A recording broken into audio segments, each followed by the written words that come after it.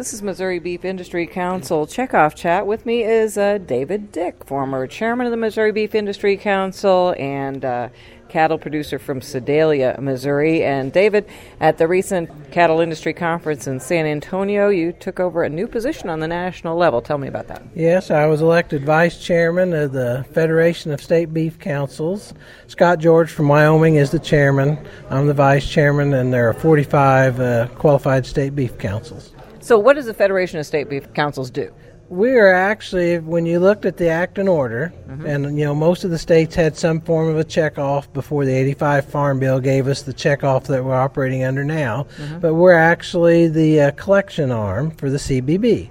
And so we bring the dollar in, the states keep 50 cents, pass the other 50 cents along to the CBB, and they use that to do a lot of state and then combine together to do some things jointly and to initiate some national programs. So how does representation work on the Federation? Federation is by board seats, and there's a dollar value on those, and so that way they can choose at what level they want to participate. Some of that is generated by their participation in the national programs. That counts dollars towards board seats as well. As vice chairman now, as you're looking ahead to the year ahead, what are some of the goals that you see, or maybe the challenges that are facing the beef industry right now? One of our biggest challenges is the cattle herd is smaller, and we don't know what this harsh winter is going to bring us as far as calf losses, which will be future less dollars collected on calves that didn't go through the sale or trade hands. So, we're trying to be very mindful, look at our state and national programs, make sure we're as efficient as possible, that we're just, wringing every last cent out of that dollar and putting it towards the promotion and educational activities that it was designed to do.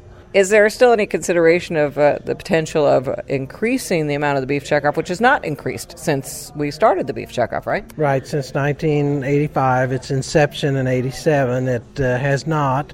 That's what there are several groups that are looking at that. We as beef councils or folks that are CBB members, that's policy issue, and so those folks are going to pick that up. But I know that there's a lot of folks looking at the different aspects that could take, and they're certainly concerned that we need to have a few more dollars to put towards this, consumer awareness, the research that we do, any of the issues management stuff. So I think there are folks that are certainly looking at that, but that's something that we're not physically going to be able to do for our own selves. But the reality is, of course, you haven't increased at all. You have a limited amount of dollars, and actually that's going down because of the cow herd going down, right? Oh, that's correct. And then you look at the buying power of that dollar, certainly less than what it was when it was created, and that's just the nature of the beast. And so you have to be really creative. We take those dollars in, and like I said, a lot of them are combined, but you leverage those dollars. Being on the operating committee, we look at those things that are going to have impact that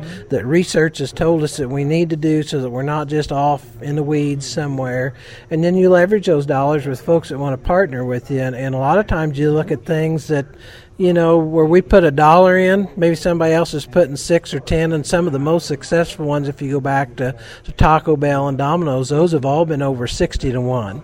So, we really look at those opportunities that are good for both parties and get us out there where we need to be, and that's what we're going to try to do. Well, I think that the state and federal governments could learn a lot from the beef checkoff and trying to squeeze more out of what you get, right? Well, I think they could look at us and look at efficiency. There were some things that we used to do that we don't do anymore. And then we look at what our research, you paid good money for that research, you better use it, whether that's a consumer information thing, whether that's a new product thing, or whether it's a food safety thing as far as E. coli and listeria. There's just those things that you need to be doing with that dollar that you should be doing with that dollar and not getting lost in the other stuff. All right, very good. Well, now as vice chairman, does that mean you're going to be chairman next year? I think that's supposed to be the way it works. I hope that's the way it works, and we're certainly working towards that, and I'm just, flattered to represent the folks from Missouri and Region 3, which we're in, at that level, and it's certainly a lot of fun. I'm still on a big learning curve. Thank you very much, David Dick of Sedalia, Missouri, who is vice chairman of the Federation of State Beef Councils on the national level. I'm Cindy Zimmerman with the Missouri Beef Checkoff Chat.